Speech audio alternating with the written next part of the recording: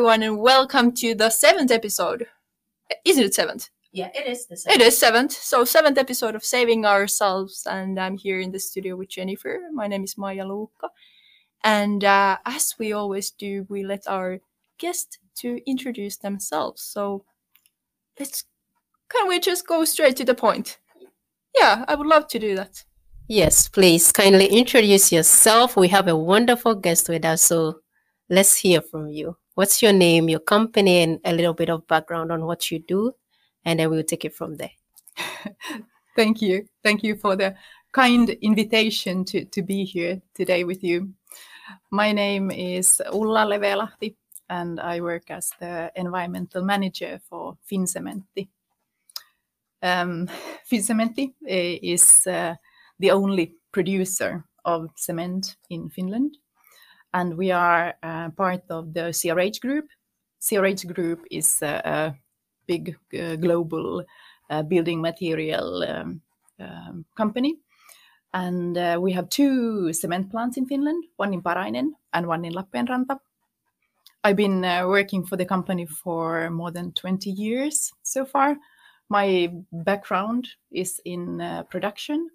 So I was previously the production manager for the Parainen plant, but now for more than 10 years, I've been working with environmental issues and with the main focus being on CO2 reduction. Awesome. That is a very interesting introduction. And so your company enjoys monopoly in Finland, I would say. Well, not monopoly, but yes, a very strong market here. Yes, Okay. absolutely. Yeah. It's like maybe 75% of the market. So yes, Okay. we have a strong position and, of course, the responsibility that comes with that. Yeah, definitely. So your business is cement. So could we elaborate a bit about what is cement before we go forward, so that all the listeners and me can understand the element and the process actually Yes. for making it and using cement? I think that's a very good start because most people are not that familiar, and there's very common that you actually think that cement is concrete or vice versa. So yes, you start from limestone. So limestone is the raw material, and then from that through a chemical process of heating and chemical reactions, you get actually a material called clinker, which is the intermediate product before you produce cement. And cement is sort of a gray powder, which is then used together with gravel and sand and water to produce concrete. And concrete is then the product that you use when you're building bridges or houses. Okay, interesting. But the product between, I don't want to mention the name because I might say it wrongly. But so the product between the limestone and the cement, do you use that also for something? Because the name sounds very familiar to me.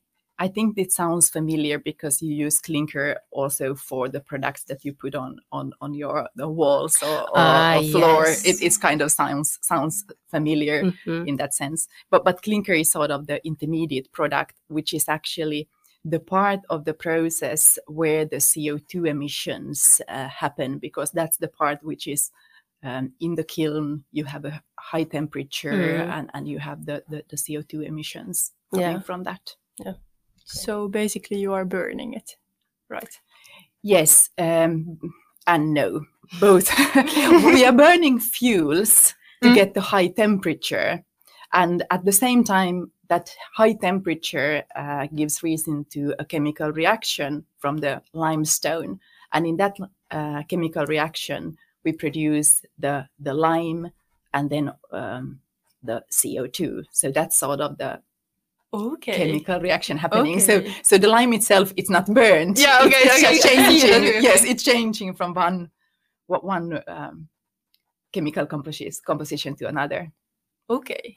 And then, we get buildings. Yeah, and I think there we have it, a very interesting education on how cement is produced. So thank you very much. That is a very good start to our conversation today. And I think we are very happy to have you here because based on our past guests and all the discussions we've had so far, I think the construction company is one of the most interesting industries we wanted to have on this episode to also hear their thoughts on what we are doing when it comes to what is happening in the world right now. So climate change, sustainability, and things like that. So Maya, I think you have a question. Yeah, I do have a comment here. I think that this is also extremely interesting topic for the reason that, well, we're living in Helsinki or Espoo area, in the capital area of Finland, and there's a lot of new buildings coming up all the time, and there's a lot of discussion around urbanization as well. So from that point of view, this is relevant as well. And yeah, to see it, just the environmental aspect from that. But now back to you, Jennifer. Okay, now let's give some questions to our guest here. So, talking about the construction industry, I know there's probably been some changes over the years because from your introduction, you've been here or in the industry for like this current position, I would say for 10 years. So what are some of the changes that has occurred over this period?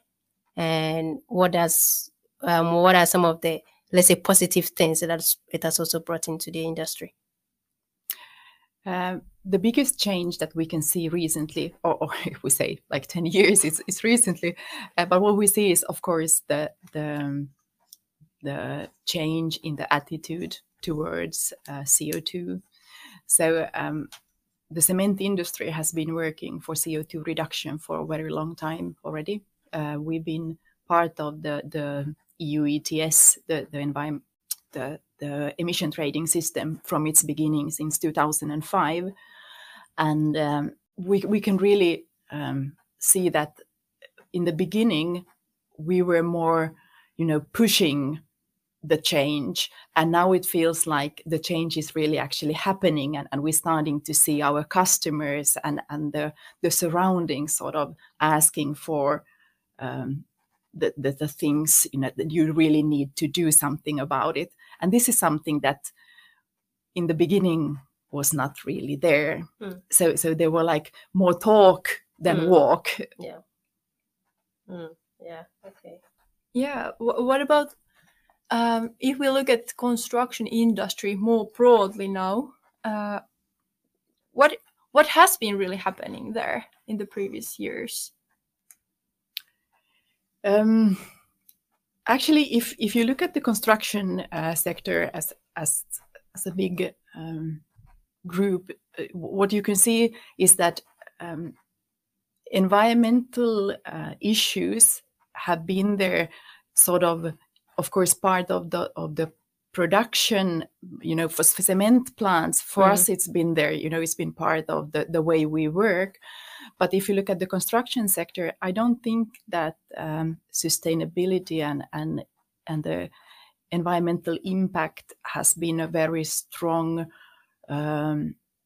influence in that planning. Because if you look at houses, it's very different from like consumer products. Yeah.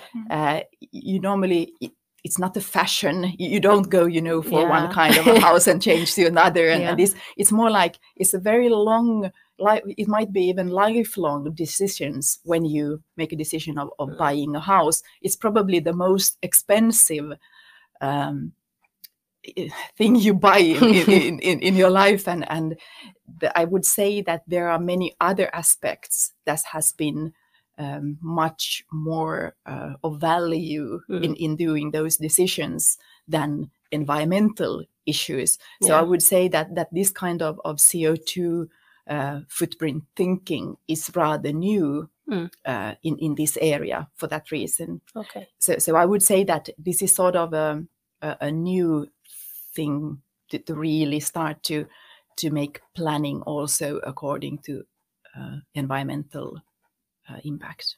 Okay. I would say safety has always been the main thing. I mean, that's true. You need a shelter, something that keeps you safe, both from heat and from cold, and it needs to be something that doesn't burn.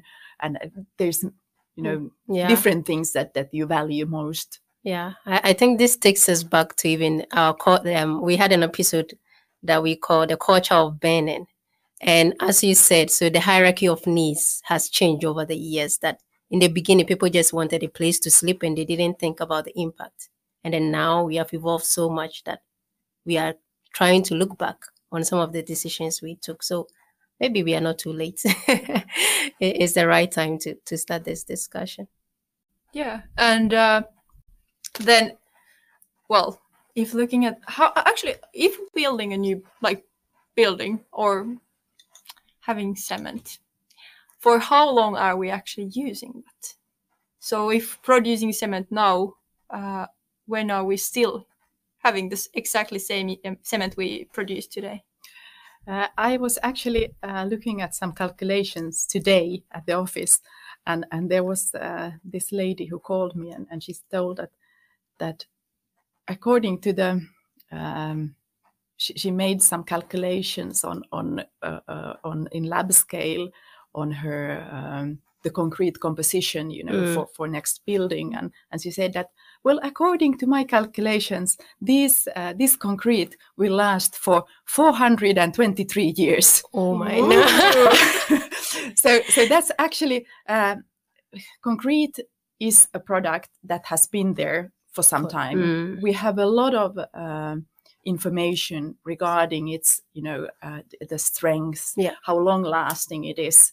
So concrete as it is a very long lasting product, and we can produce it. So if we build it today, we can have it for more than 100 years. That's not a problem.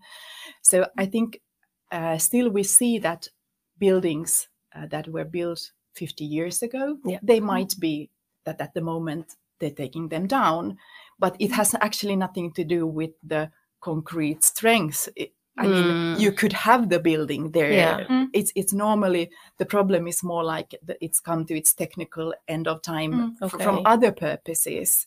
Or it might be that the building is in the wrong place. It's not needed there anymore. Or like in the Helsinki area, it might be that the building is too small for that specific space. So, when the area is starting to be limited, then the owner of that space would actually want to have a much bigger building in that same place. Yeah. So this is, when you ask how long that will be there, it's depending on a lot of different things. It's not merely the material. I would say that the material might be there for several hundred years, but what will be the needs of the owner of it, that might be then again different.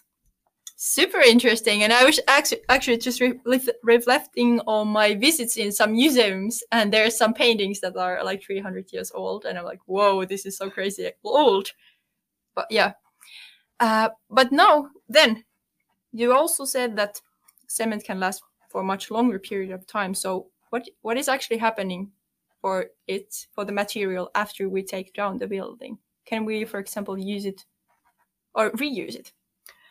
It can be. If we can start with the alternatives that we can do, I think the best alternative is, of course, planning the building in that sense that you can use the building as a whole, maybe doing some minor changes on it, but even if the needs change, that you can change the house with that, the building with those. So that's sort of the best alternative. The next best alternative would be to sort of, build it to disassemble. So you could actually take it into parts and use and use those parts to build something new. That would be sort of the next alternative. The third alternative is what you said, crushing the concrete, and taking away the steel reinforcement, and then you have the concrete there. And that material can still be used as it can be used like in road sort of foundations. And actually it has a lot of strength still left, and you can use that instead of natural raw materials, and actually you can use much less of that than you would. It takes sort of the proportion that it replaces is actually bigger than the volume that it has itself. And then just remember, concrete is actually a carbon sink. So the chemical reaction that happens from the limestone, when it calcinates and the CO2 is released, that's actually a reversible chemical reaction. So the concrete at the end of its lifetime, it's capable of taking up the CO2 back. And the more you crush it and you have new surface area available that are in touch with air and with some humidity, that will lead to that the concrete will actually take in the CO2 back. So yes, it's 100% reusable after its first lifetime, so to say. Yeah. But then I think I've noticed that not a lot of the buildings crashed down are used, like the raw materials. You don't normally see them using it again. Is there a reason why? I would say that in Finland at the moment, like 90% of the concrete is reused, but it's mainly reused as road yes. And there is, of course, a lot of different reasons for this. One of the reasons is, of course, that the buildings that we are bringing down at this moment, we don't necessarily they have not been built in sort of this way that they would be planned to be reused. Yeah. So it's more like what we are doing now is building for the future to be able to reuse them better. So at the moment, I would say that probably the easiest way of using it is crushing it and using it as road for roads. Okay. And I've also noticed that some of the buildings in Helsinki recently have these different kind of puzzle. They are putting the different parts together. So they assemble it. They bring it in like different like pieces already. Element building. Elements, I would say. Okay. Yeah, sort of something like that. And so that is what you were talking about. So maybe at the end of the life, they can just take it apart again. Yes. And then... Yes. And what's happening is the digitalization. So we get a lot of more information regarding the houses. We can have this sort of digital twin of the house, and we have all the data, because we need to remember that the house is quite a complex combination. You have a lot of different materials there. There might be chemicals in there. You actually really need to know, everything. And that kind of information we don't necessarily have from those older buildings so far. So this is one of these big changes going on in construction. Wow, interesting. And one last comment before Maya comes in. I've also noticed that, especially when you travel to, they say old towns, they have these very old buildings, but they don't take them down. They still have them, and it's sort of a tourist attraction, sort of, something like that. Well, what is the reason behind that? Are those buildings like built in a special way from the like 200 years ago, and they are still strong? Or why don't they take those buildings down? I really don't know. I think it might be sort of a cultural thing also, because there are some cities like Turku, close by where I live. I think there they have taken down a lot of very, very beautiful old buildings. Okay. but I think it might be sort of a cultural thing in the area. They try to keep those old buildings. Those if they're made out of concrete and stone, there is no difficulty in actually servicing them in that way, that they might have a very, very long lifespan. Okay. I think we have had an interesting discussion about buildings in general. So maybe now we can focus more on Fiinsimentti. Like, what are you doing at the moment in the construction industry? What is new? What are some of the innovations that you've come out with? Well, if it's okay, if I talk a little bit about our sort of our role in this question. If you look at the CO2 emissions in general, building and houses is responsible for about 30% of the emissions in Finland. But actually, when you really look at it, how is the CO2 formed, we can see that about 75% of that 30% has to do with the energy consumption of the houses. So it's most, of course, in Finland it's mainly heating, but it might be also cooling needs. Yeah. So that area is sort of 75%, and that means that to be able to reach like the carbon neutrality targets that we have set for Finland, it means that the energy side needs to be looked at. Yeah. So the buildings need to be more energy efficient, but then of course we have the energy production side that needs to be decarbonized. So that's one thing. But our share, like the products share of the CO2 emission, the building sites, actually, that's like 5% of the total. That's sort of the new building of houses and bridges and infrastructure and everything together. That's like 5% of the emissions in Finland. Yes. And then if you look at like the cement industry, Fincementti, our share is a little less than 2% of the Finnish emissions. So that's sort of the landscape that we are working on. In the EU, we are also the cement industry's share is rather small. It's like below 3%, and that has to do with the fact that Europe is sort of quite built already. It's an old continent in that sense. Worldwide, you can see that the cement industry's share of the CO2 emissions is in the size of 7%. So there it starts to be already quite a big impact. And China is even something different. There the share is as much as 10%. And today, more than half of all cement in the world is produced in China.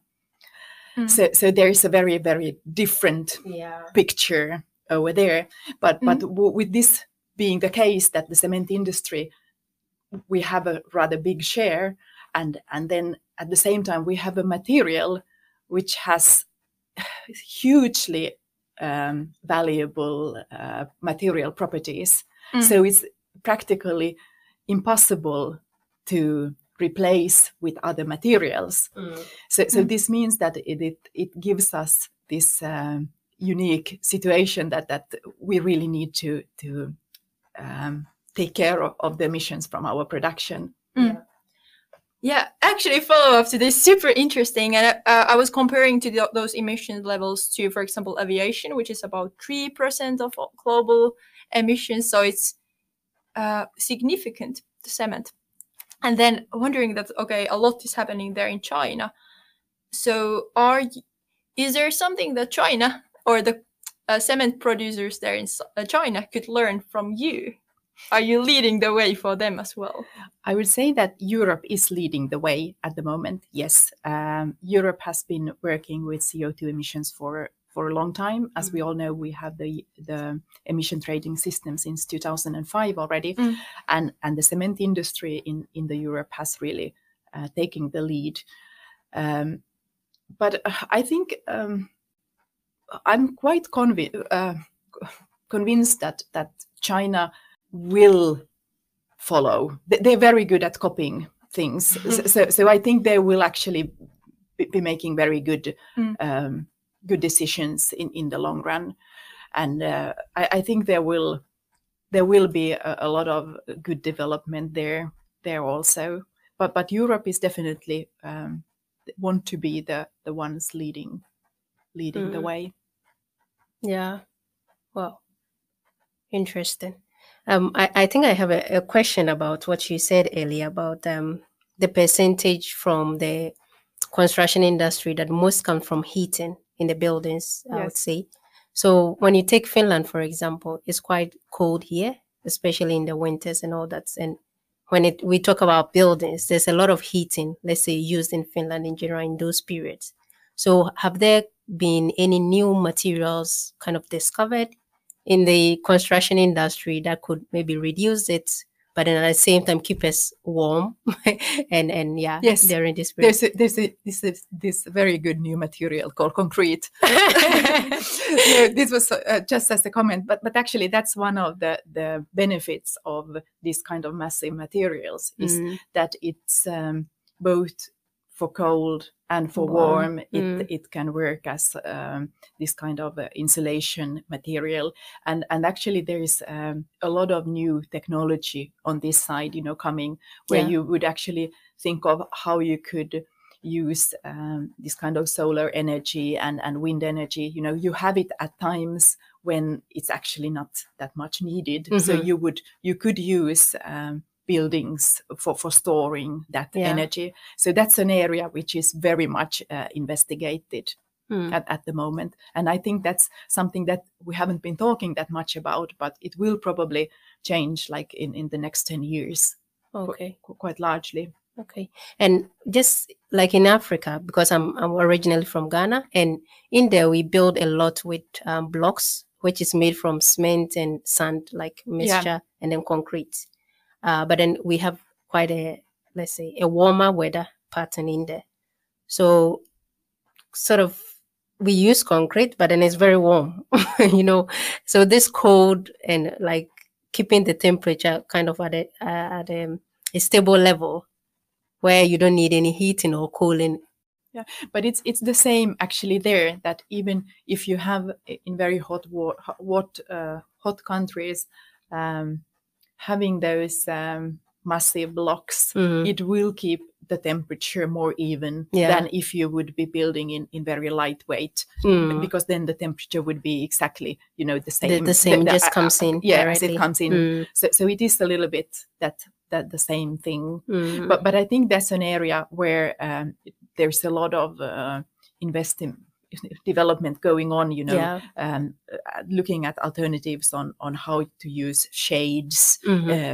So you could, with sort of mechanical shades, be able to keep the house temperature more even, more stable and even. Yes, but that's a big area, and if we look like in Finland, where we have this target of being carbon neutral by 2035, one of the things is, of course, that to be able to do that, actually, like I think 80-90% of all the houses that will be there in 35 they have already been built. I mean, the time it takes, for new buildings to come and for you to take down the old buildings, that's quite a long cycle. So therefore, we actually need to look at the old buildings, and we need to actually target the energy efficiency of those houses, but also, of course, the energy production side is very, very important. Yeah. Okay. Yeah, but then at the same time, as I said before, the CO2 reduction of our own process is of course very, very important, and that's something we probably will talk a little bit more. Yeah, actually, can we continue with that? So how were CO2 reductions? So what is that really? And also, I have a feeling that there's some room for power to X concepts as well. Is that so? Yes, that's true. But if we start with sort of a little bit, go back to the basics again. If we talk about the CO2 emissions, how they are formed in our process, as we mentioned before, it's an energy-intensive process, and you need the fuels to have the heat generation. Yeah. And from these fuels, we get like 40% of the emissions comes from burning of those fuels.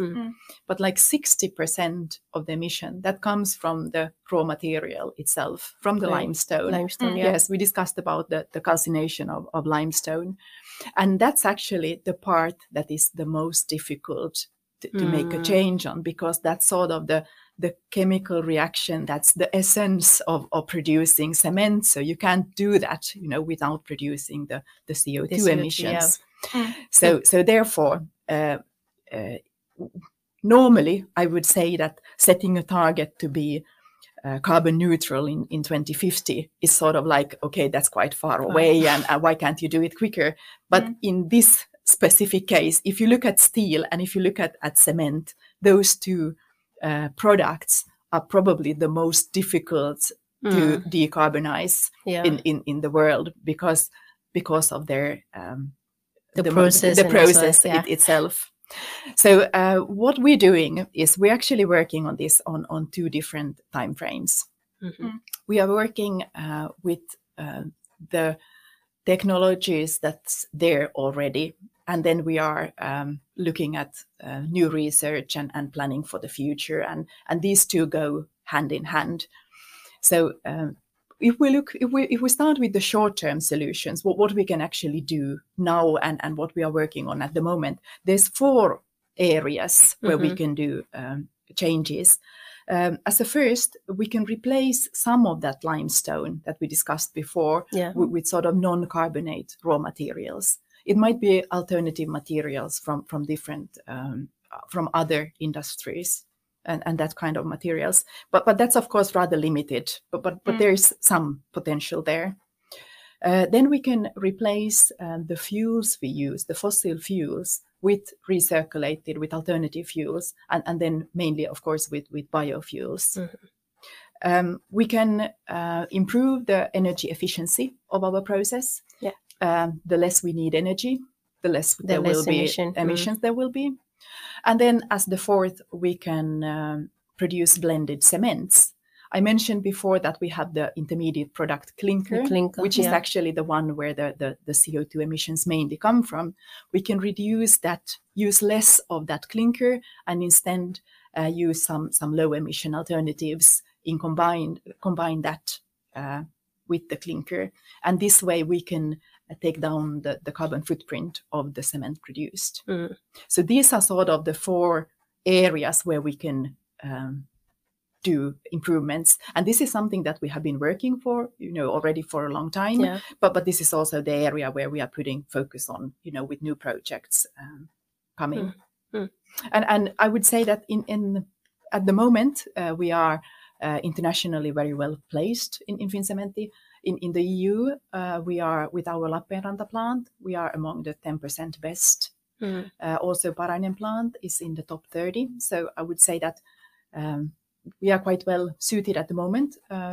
Our emission reduction so far, comparing with 1990, we've reduced 24% of the emissions. So I would say it's a rather good result, giving the time, and thinking that half of the emission comes from the raw material itself, which there is not that much raw alternatives for. So and if you look internationally, I think the cement industry, according to the latest figures, has reduced the emissions with like 19%. So I would say that we are sort of a little bit ahead and trying to keep this also in the future. We want to be one of the good ones.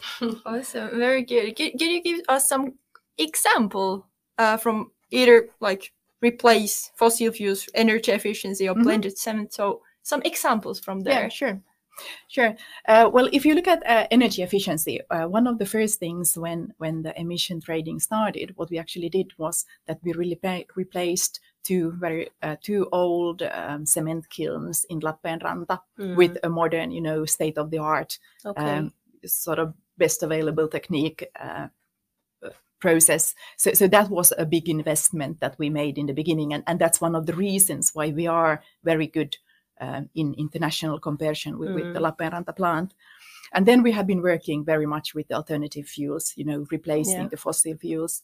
And actually last year, we made a new record in that. We replaced altogether 56% of the fuels were replaced with alternative fuels. And they're the biggest amount what we're using is this called SRF. It's a solid recovery fuel. It means that it's a fuel coming from waste handling. It's that kind of packaging material and that kind of waste for which there is no use, which there's no real way of circulating. It might have circulated already so many times that it's contaminated, or it's sort of come to an end that you can't reuse it as material anymore. Then it's a very good fuel to be used in the cement kiln. Because I don't know if you're familiar with the cement kilns, but it's quite a specific and special in that sense that in our kiln, you put the raw material and the fuel into the same chamber. So it's in the same place. Yeah. And this means that all the material that you put in there will be part of the final product. So if you have a fuel which has they always has some ash content, these Yeah. materials, that will actually be part part of the of the product. final product. And one of the very good fuels that we use, which is very good for us, is like shredded tires. The black ones. Yes, the black ones. Because if you look at shredded tires, it's not only rubber, but it's it's wire. Wires, there's yeah. fabrics. That there's different materials in it. It's practically impossible to get those separated yeah. anymore. But if you put it in a kiln, we use it as an energy source. It's a Yeah. very good fuel, and at Yeah. the same time we get there. We get the steel in there. We can use that as a raw material, and it's actually replacing then the Parts metals of the that we would yeah. put otherwise. So it's quite a unique, Yeah. unique, yeah. And keeping in mind that we have very high temperatures. We are the material temperature needed for cement production is 1,450 degrees. That means that the gas A lot. temperatures is above 2,000 degrees. yeah. So the temperatures are high. We have a long residence time. So it means that it's very clean burning. It's much hotter there than in normal like waste incineration systems. Yeah. So it's actually quite a good way of getting rid of those fuels, those waste materials that there's no sort of other good uses for. Yeah. And there it replaces 100% the fossil fuels, coal Yeah. or that Yeah. we would use otherwise. Yeah, I think I do. Maybe growing up, I saw a lot of people like we burn this black tires, and it has this awful scent. Yeah, It's very polluting, and like when you're burning it, you cannot breathe. Yeah. So it's kind of a very good way to have it Absolutely. in a chamber and covered and everything like that. and the difference is when you saw it being burned, it was burned in low temperature, Yes, and definitely. then you will have all those kind of problems. Yeah. But when you do it the right way, when you have the high temperature, it's a very clean fuel. way. Yes. So like cement industries is very heavily sort of the authorities are following up our how we're working. We have all kinds of emission monitoring in our online, so we can see all the time what is the process, what's happening there.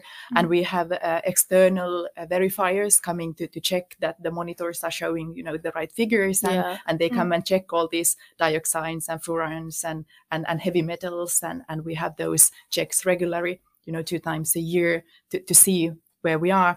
So I would say we have very good sort of science-based to show that this is actually a good way of handling it. Yes. So it's so this maybe was a little bit of an example of what we can do. Yeah, definitely. Thank you so much. No, yeah, it was really good and concrete, and yeah, great job.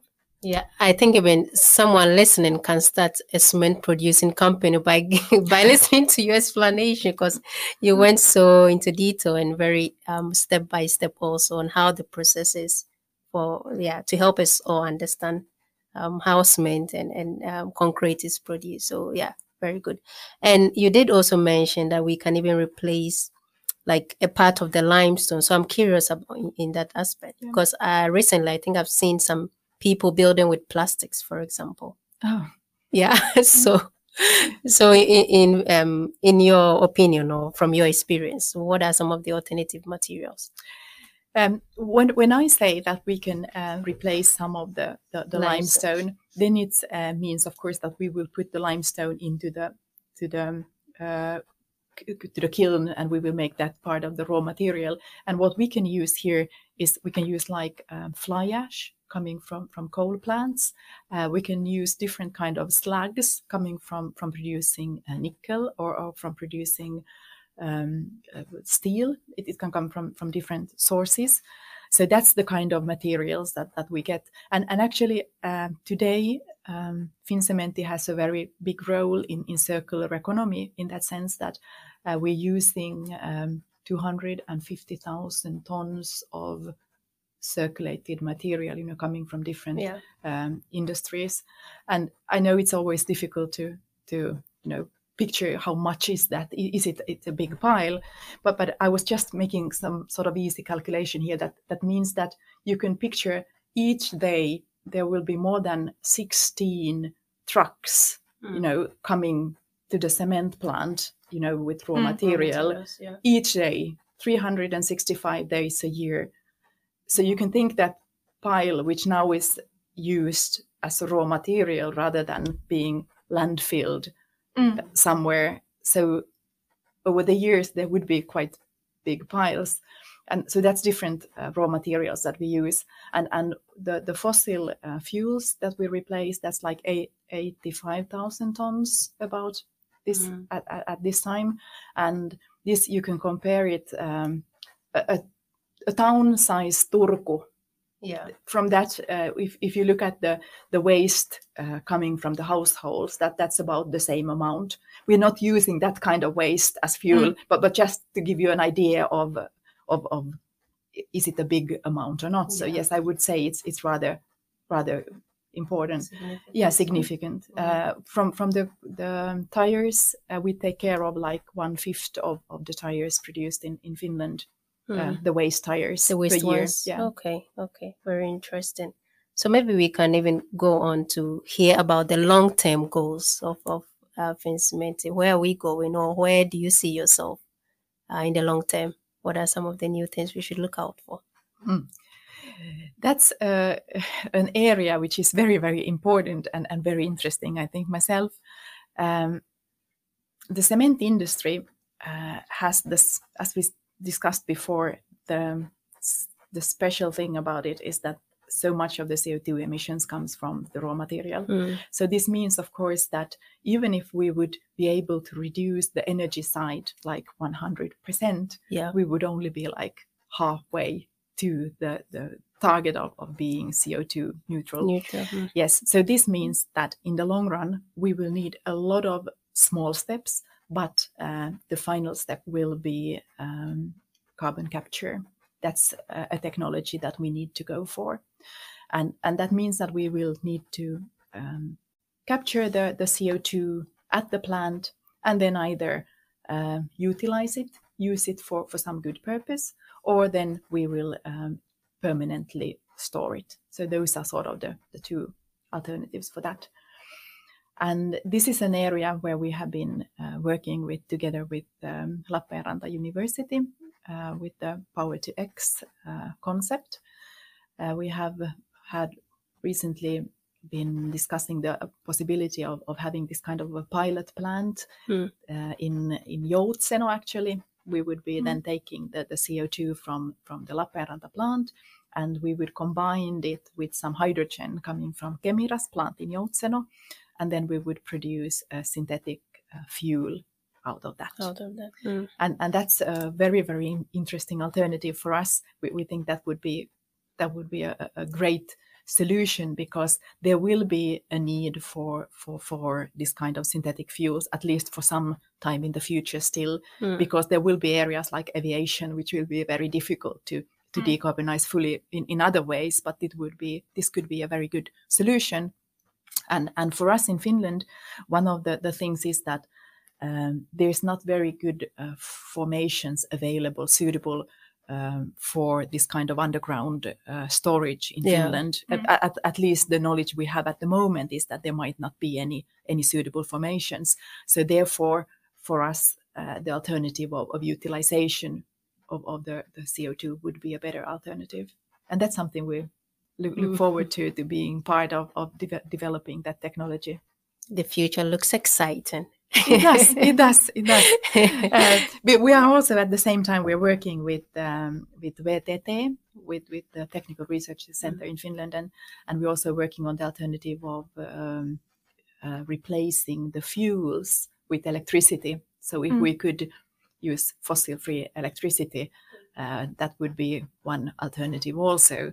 So we have this kind of ideas how we could make the process less carbon intensive. Yeah, excellent, and great job, Lappeenranta University as well. Not taking any sides, but great job in there. She's a no student from this. Yeah. Yeah, but actually you're right. I think they're doing a very good job, and they've been working with this for a long time already. So yes, that was great impact there, and together with companies. So then we come to collaboration, which is super key. And I think that's actually a word I would want to say something about, because we can really see from the cement industry side that collaboration is very, very important here. Because if we look at the carbon capturing, that's sort of a new technology, which some of it is already rather mature, but actually we still need to develop it quite a lot. And if you look at the cycle of developing something new, coming from, you have an idea, which you then test it in laboratory, and then you have maybe a small pilot plant, and then you need to have a demonstration plant, and then to have the final sort of the investment in the process. That will all take quite some time, but at least it will take a lot of money, and there's quite a big risk, because when it's something new, there's always the risk that maybe it's not going to succeed. So there's a huge risk there. So you can't sort of expect one company to do that alone, but this is where we need the collaboration from the industry together, and we also need, if we look at the CO2 and storaging it, we actually need the infrastructure for that, the pipelines, the CO2 hubs from where you can, where can that be stored? That can't be sort of one company's job to do that, but actually we need quite a lot of impact also from the society more in general. So and there's a very good example here in Norway. They made this decision in last December that the Norwegian state will state fund the first full-scale demonstration of CCS in Norway in the cement industry. So there will be, in 2024, there will be a CO2 capturing cement plant in Brevik. Yes, and they will use the so-called MEA technology for taking 400,000 tons of CO2 per year. They will put that into liquid, and that liquid will then be transported by boat to a CO2 hub, and then exported there by pipelines to an offshore storage place, which is old gas and oil fields in the North Sea. And when you then have it there, like it's more than 1,000 meters below seabed, the pressure there will be so big that it will be naturally in a liquid state, and it will be safely, put there. And in the long run, it will actually, the liquid will start to react with the rock that it's surrounding it, and it will become sort of part of what it was originally. So it's quite an interesting. Very interesting. Like, and just think about all the science and research that is needed in there, and like all the listeners listen to that story. Think about all the parts that were there in the process. And not just the research, like even the amount of money or investment needed to make something like this happen. It sounds so capital intensive. This project in Norway, they estimated it to be 2.3 billion euros. So it's enormous money. The state will aid 2/3 of that, and the rest will then be industry. But still, it's going to be an enormous sum of money. So we need to understand that this kind of money, it's not available everywhere. So we're very grateful for Norway. I mean, they have the oil money, and they have the old oil fields. So there's sort of a very good combination here. And I think this is sort of a starting point, that when we have these first technologies coming out, it will give more sort of it will help the others to follow suit. So this is very, very important, and we're really looking forward to getting sort of concrete ideas of the problems that will be there, and the solutions that we will then find to this to this new. Now we are discussing this kind of things that, well, how much water can there be in the, how many parts per million can there be in the CO2 without it being a problem for pumps or for the, so it's there's a lot of interesting engineering there to be done. For sure, and learning by doing there. Absolutely. So you'll see what will happen. Absolutely. And hey, now it's soon time to wrap up the episode. We're at the end of our great, fruitful conversation, and the last question I would love to ask, or we would like to ask, is that what is your totem SDG? And why? And why, of course, yeah. I think it's rather obvious. Since we've been discussing CO2 and emissions for such a long time, it's rather obvious that if we look at sort of the short term, I would say that climate action, of course, there's no alternative, because that's the one that needs to be fixed as the first one. Yeah. But if you look a little bit, in the long run, I would say that the first one, no poverty. That's my personal favorite. That's my personal favorite, and it's if you look at the big picture, I think, as you know, they're all linked. So I think if you fix number one, the others will follow suit. it. Yeah, a very good choice, and I think no poverty is something that would make the whole world a better place for everybody in it as well. So, yeah. Any last words, Maya? Yeah. Thinking about this no poverty, I think that in order to reach that, we also need to find a way to live in a sustainable way. So they're like all SDGs are very much interconnected in this specific area as well. Yes, I fully agree. They are very much linked together. Yeah. But hey, at this point, thank you, Ulla, for being here. And Jennifer, you can close the session, actually. I can close the session. Okay, yes. So thank you very much from my side as well. And I think before we wrap up, are you on social media? Any handles you want to share to our audience? So if they have any follow-up questions after listening to this episode, they can reach out to you and maybe even go read more about your experience and what your company is doing as well. Yes, I think the best way of reaching me is through LinkedIn, or and also the Finsementi pages. There is information available there, and you will find contact information for me and for my colleagues also. Awesome. Thank you very much, and thanks for the awesome lecture on construction. I think I'm now an expert, and I could actually consult for a company already. I have a feeling that there's just like more questions, but thank you from my side as well. And that like having more questions is a positive problem. So now I will read some more and probably come back to this topic later. Thank you very much, Ulla.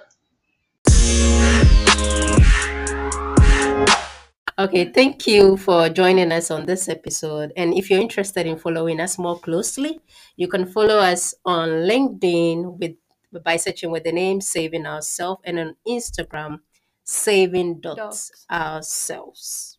My name is Jennifer Ohimen. I'm Maija Luukka. And we are here to save ourselves.